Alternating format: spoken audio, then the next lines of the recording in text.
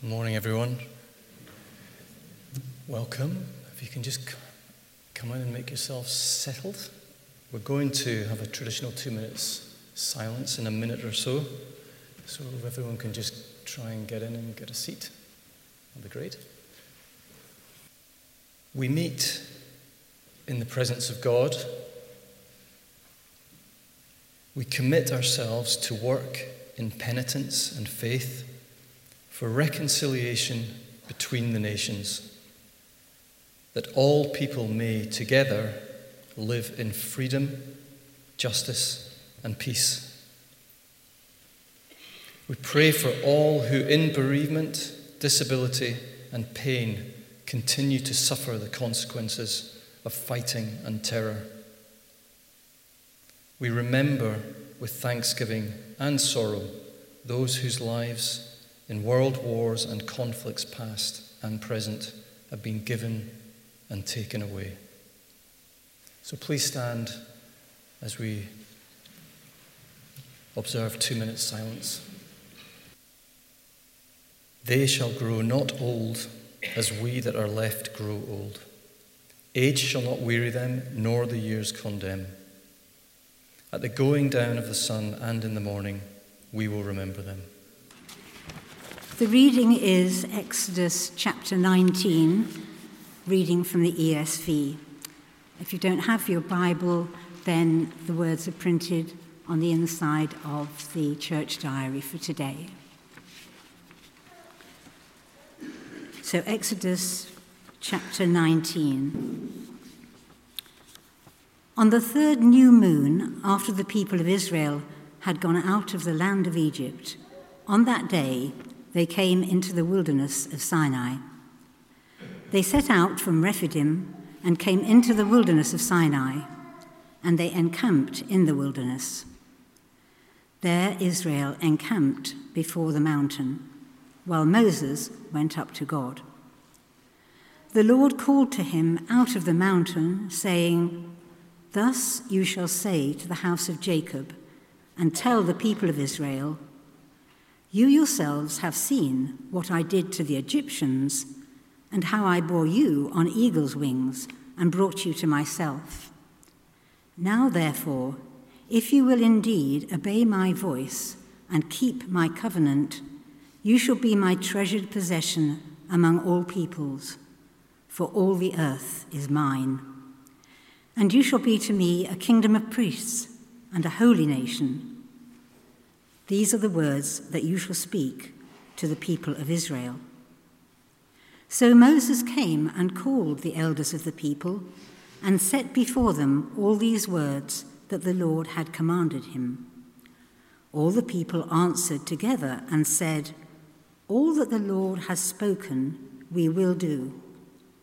And Moses reported the words of the people to the Lord. And the Lord said to Moses, "Behold, I am coming to you in a thick cloud, that the people may hear when I speak with you, and may also believe you forever."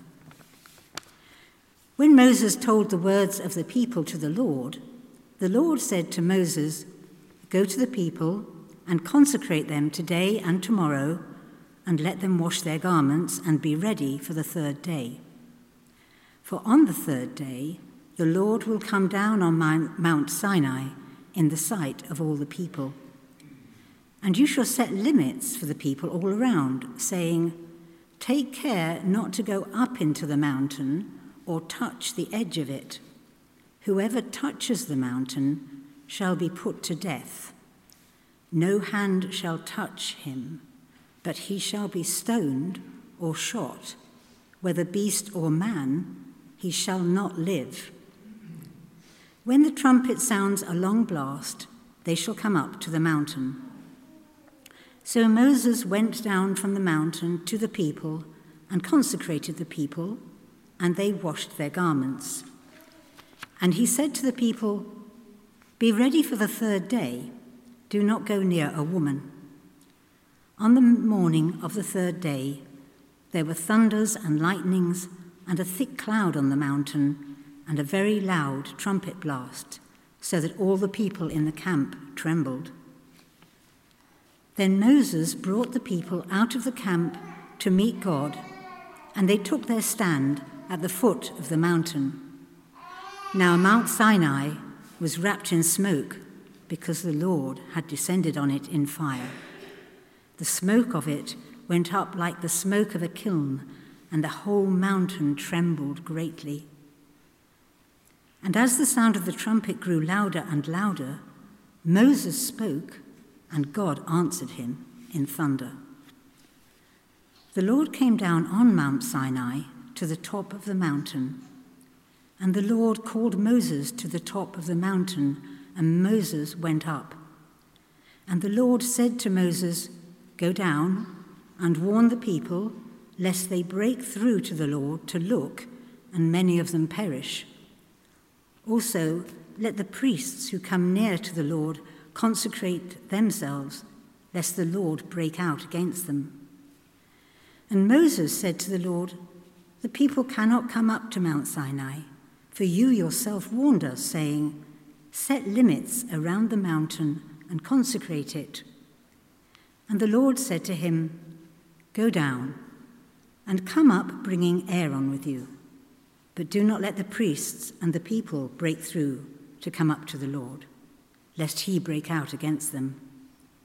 So Moses went down to the people and told them.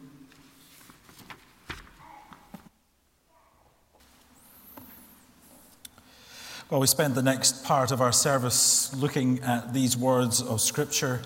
We haven't simply chosen this chapter because we think it's the most relevant one for today. We've been working through this book of Exodus, and we want to, as best we can, work through all of the chapters, all of the verses, to hear what God is saying. We have a conviction here that all of God's word is always relevant all the time. And so what is God saying to us through these pages of Scripture? Let me pray for us as we come to some of these difficult things in this chapter. Let's pray. Our Father, as we come to these pages, what we need more than anything is for you to enlighten us. We need to hear your voice speaking to us. We thank you that you have given us your word. We confess, Lord, we are often slow to understand it and resistant even to the bits we do understand. So help us. Help us to hear you and to respond to you in worship. In Jesus' name we ask. Amen. Well, it's very important to know the difference between what is wild and what is tame. There are lots of animals that if you persevere for long enough, you can tame them. This can be done with birds, squirrels, mice, and I'm told even some bigger animals that I don't have any first-hand experience. And what is the mark that an animal has been tamed? Well, it's that the animal is now approachable. You can get right up to it. You can even touch it. But there are some animals that are untamable.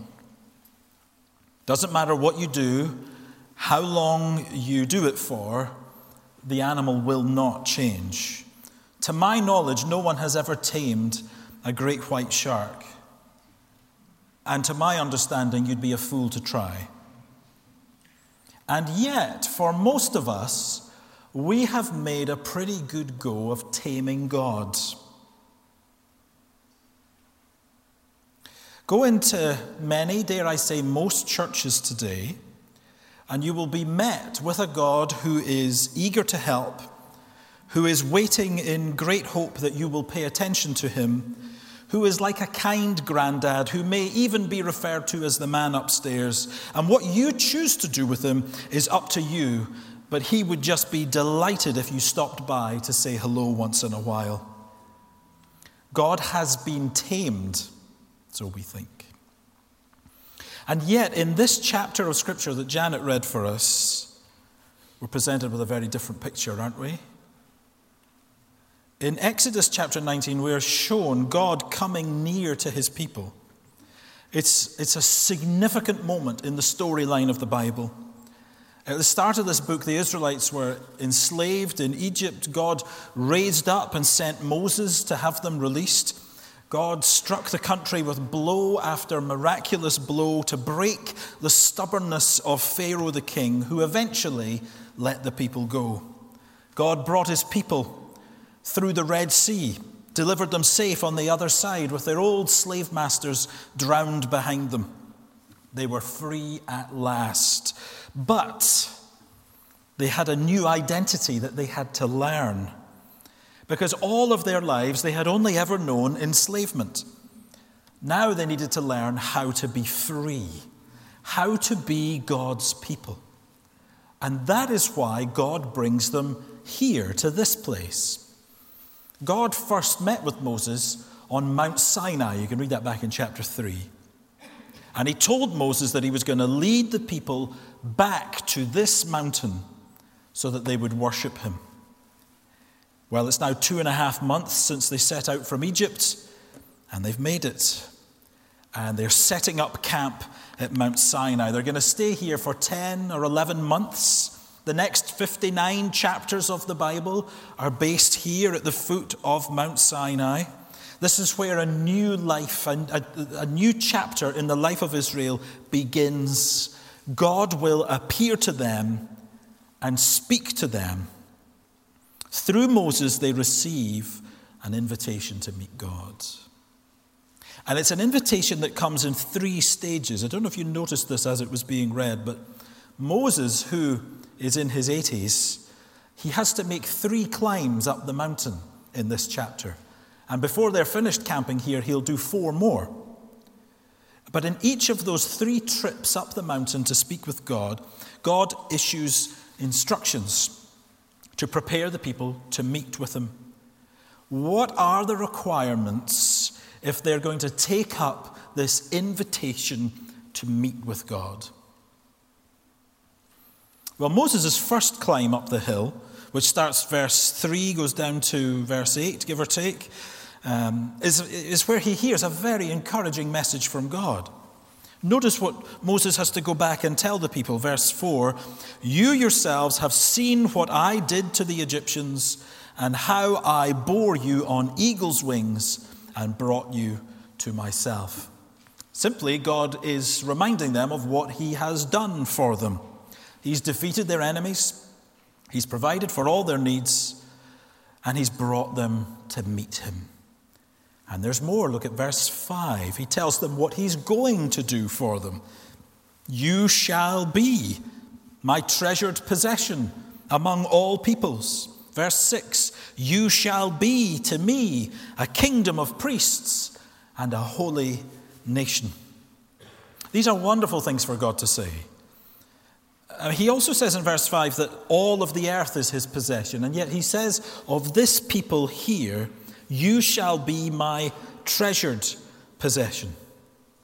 Well, if God owns everything, if he possesses everything, what does it mean for them to be his treasured possession? Well, we actually know what that means. I mean, think of your own house.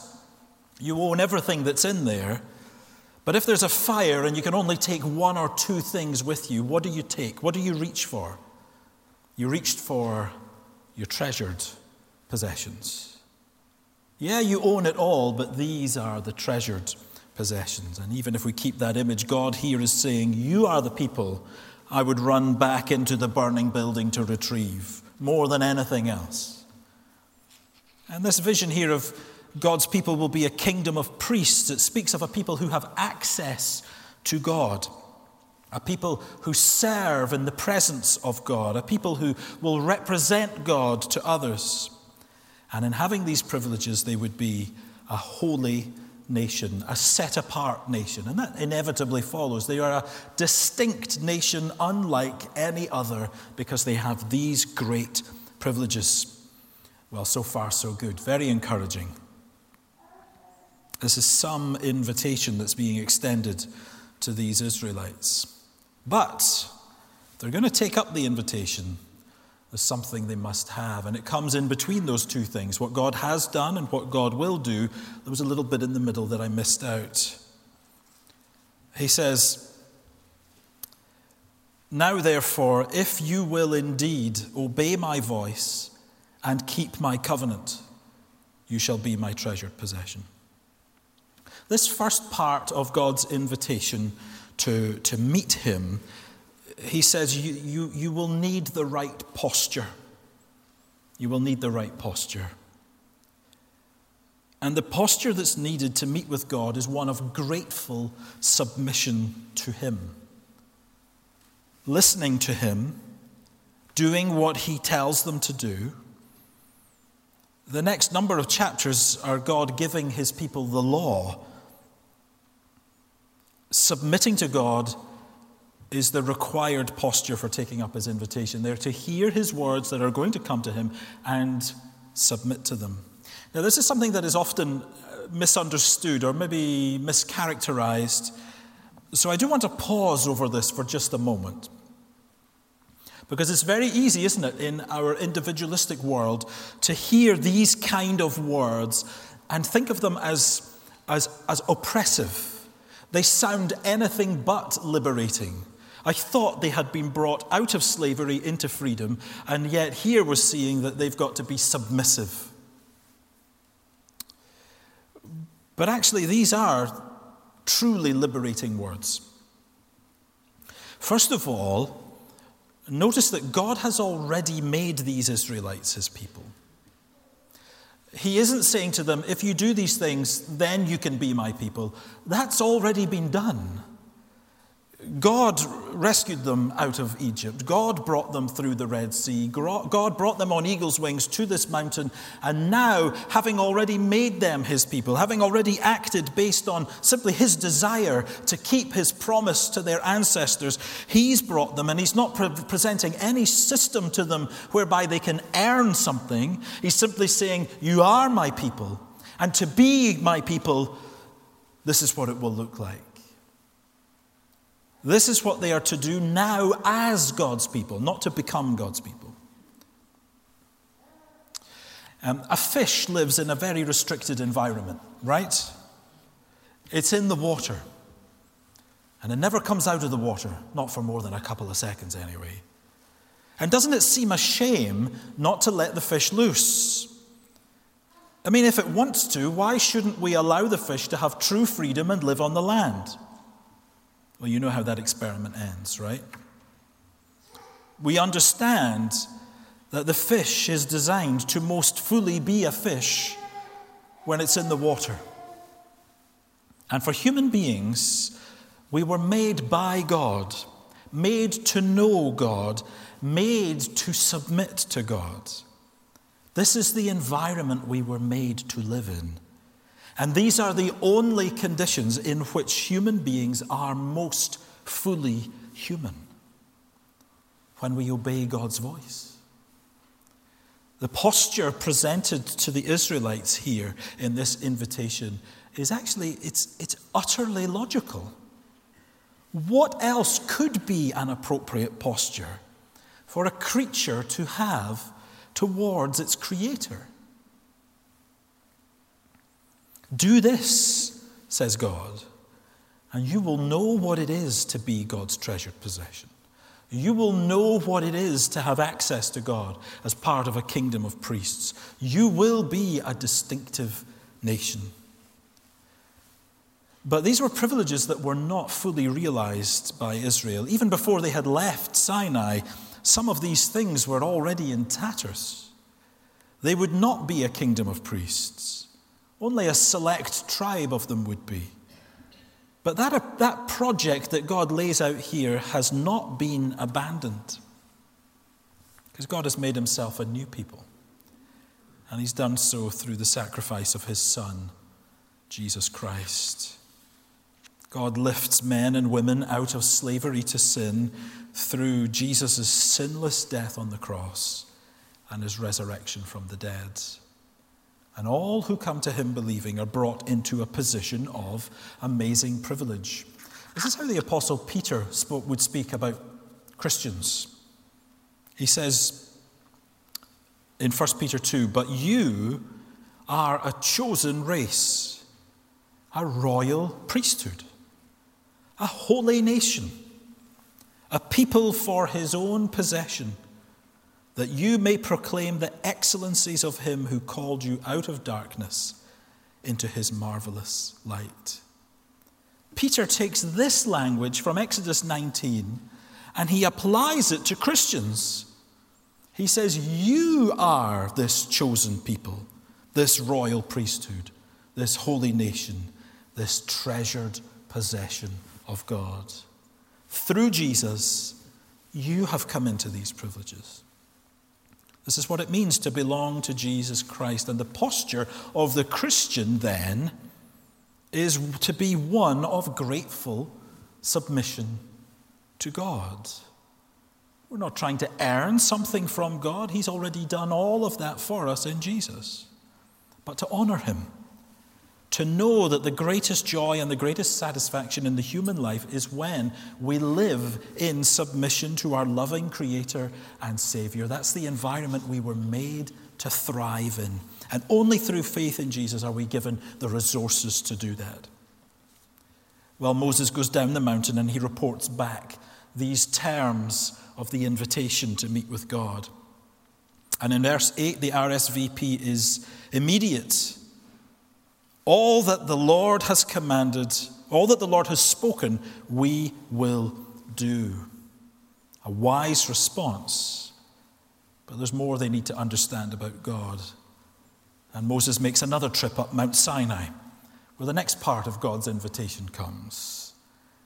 And God indicates that his plan, verse 9, is to come near to the people of Israel in a thick cloud, so that the people will hear him speak.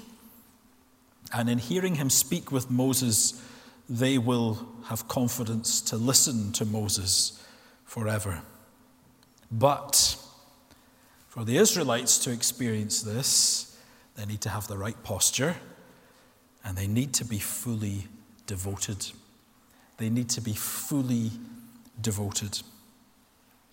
Well, they're going to meet God. I mean, you plan to meet anybody who's of even just a slightly higher status than you put some preparation in, right? Well, that's what needs to happen here. Verse 10, today and tomorrow be ready for the third day when God will appear. They've got 2 days to prepare. What do they need to do? Well, they're told they need to be consecrated, which is really just another way of saying what I've already said, fully devoted, given specifically, entirely to God. And included in that is the washing of their clothes. And I think the idea behind this is that they are to wash their clothes so that they have clean clothes ready for the third day. They need to be cleansed to meet God. And these 2 days of preparation are to be days of real focus, and focus on one thing. God is coming on the third day. Even in those 2 days, verse 15, they're to abstain from marital relations so they can focus and prepare for this momentous appearing of God. They need to have the right posture. They need to be fully devoted. This is how to truly meet with God. And yet, we do so readily settle for so much less.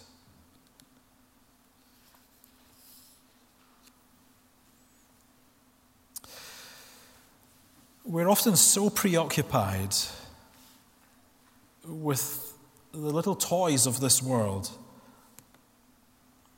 that we can fool ourselves into thinking that they hold the keys to joy and fullness of life. And if that's where we are, then we have become numbed to the reality of what it means to know the Lord. Because if we understand who it is we belong to, and all that he's done for us, and all that he's promised, then what else can we do than give our all to honor him? To be part of this holy, this distinctive people that God has rescued from sin. And yet for us as Christians today, so much energy goes into not appearing to be different. The things we give our time and energy to are pretty much the same as anyone else.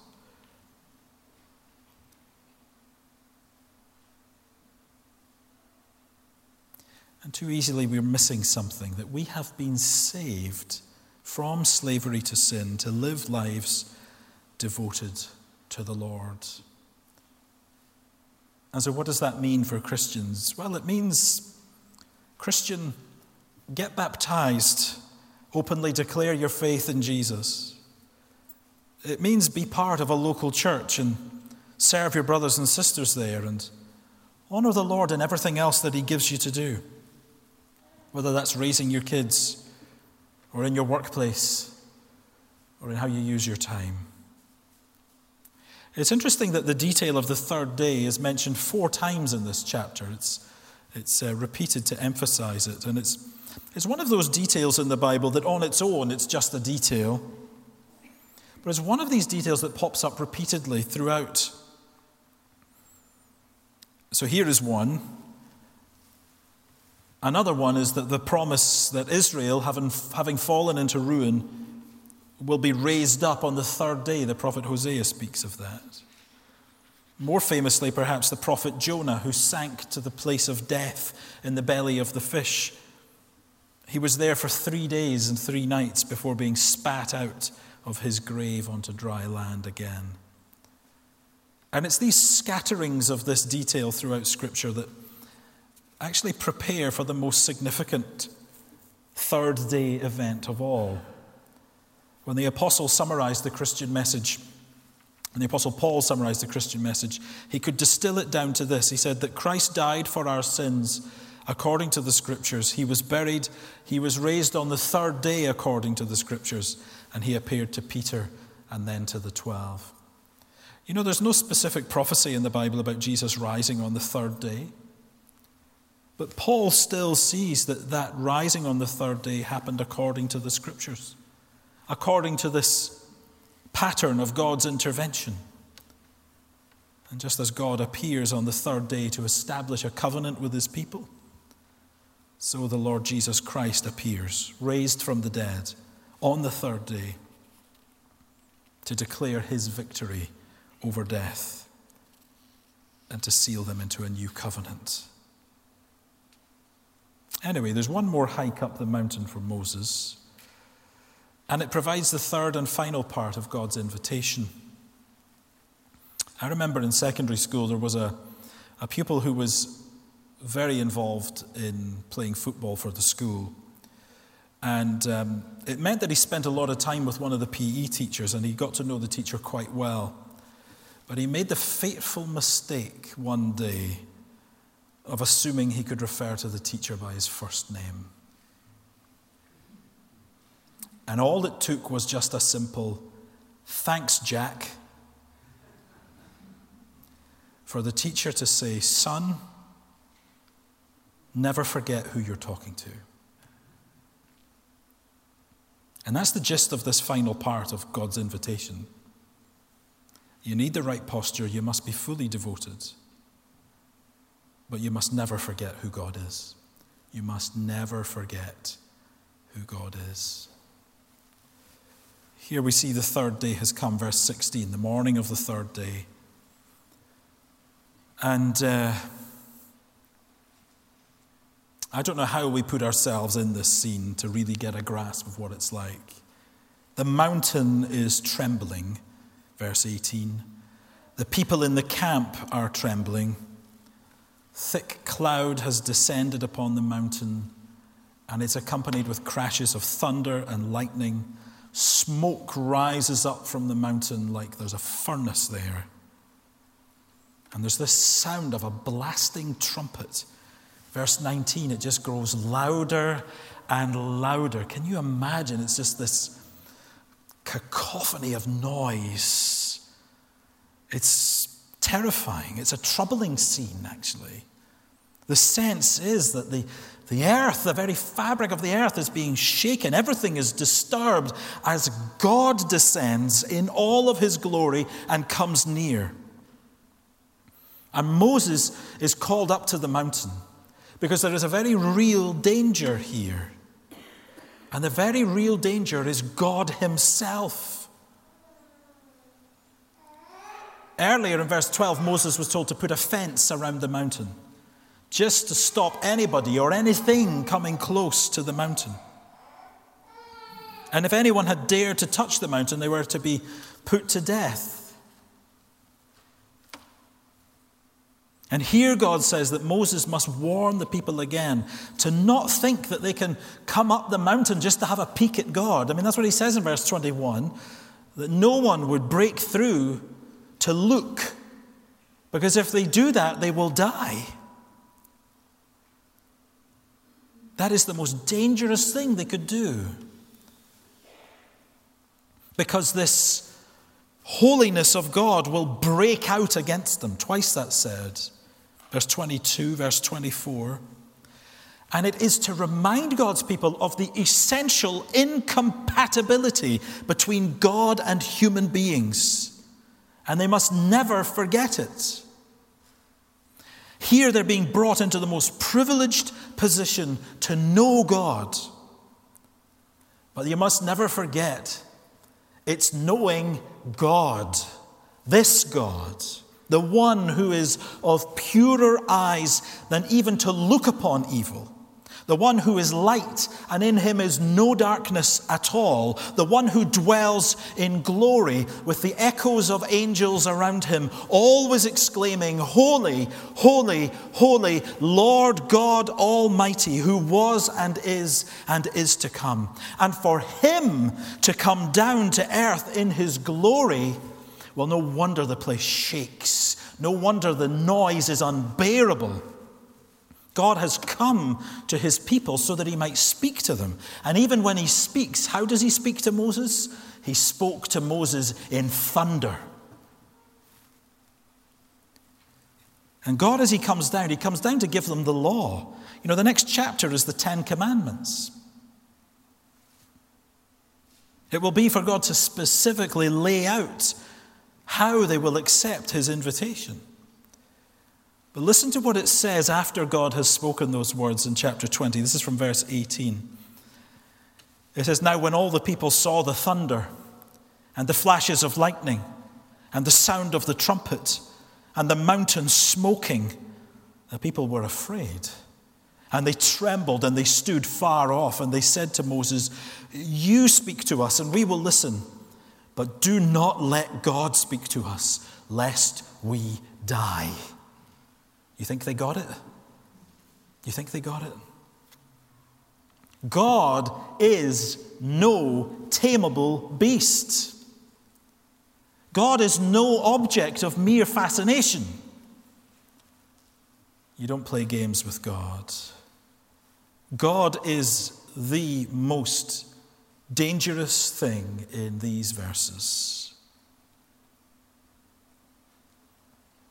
But friends, the invitation that you and I receive to come to God is not an invitation to come to this mountain.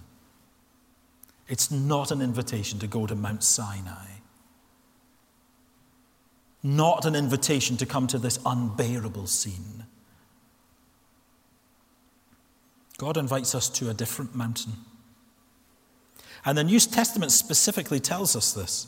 If you're to read the book of Hebrews, the book of Hebrews is often described as a letter, but it's more like a sermon. It reflects on much of the Old Testament and how it's fulfilled in Christ. And this scene is one of the things that's reflected on in Hebrews 12. Let me read this for you. Writing to Christians, he says, "You have not come to what may be touched, a blazing fire and darkness and gloom and a tempest and the sound of a trumpet and a voice whose words made the hearers beg that no further messages be spoken to them. For they could not endure the order that was given. If even a beast touches the mountain, it shall be stoned. Indeed, so terrifying was the sight that Moses said, "I tremble with fear." But you, Christian, have come to Mount Zion and to the city of the living God, the heavenly Jerusalem, and to innumerable angels in festal gathering, and to the assembly of the firstborn who are enrolled in heaven, and to God, the judge of all, and to the spirits of the righteous made perfect, and to Jesus, the mediator of a new covenant, and to the sprinkled blood that speaks a better word than the blood of Abel. You see, the invitation that comes to us today is an invitation to come to God's dwelling place in heaven. This scene is so terrible in Exodus 19 because what we find is that where the holiness of God meets the sinfulness of man, there is an unbearably oppressive tension. But the call that comes to us today is to come to a different scene, to God's dwelling place in heaven. He offers to raise us up to him. But the only way that he could do that is by him coming down to us, not in fire on a mountain, but coming down to us as a man.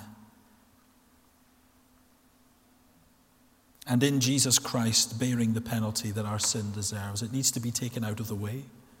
How could we ever be brought to God's dwelling place? Well, here's the only way: by coming through Jesus Christ, by coming united to Jesus Christ.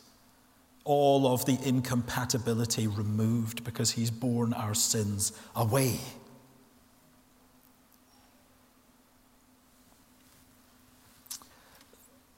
The writer to the Hebrews finishes that part of his message by saying, "Therefore, let us be grateful for receiving a kingdom that cannot be shaken, and thus let us offer to God acceptable worship with reverence and awe, for our God is a consuming fire." God has not changed, but praise God, he changes us so that we might come to him, dwell with him, enjoy communion and fellowship with him through his Son, our Savior, the Lord Jesus. And so this invitation to meet God comes to you. And thankfully, when that message comes to us to say to obey all that he commands, well, we can say, "Yes, Lord, Jesus has done that for me. Jesus has done that for me." And you need never face that Mount Sinai scene of terror, but know God in peace and in joy and in sweet relationship through his Son. Take that invitation to meet with God today. Come to Jesus in faith. Amen.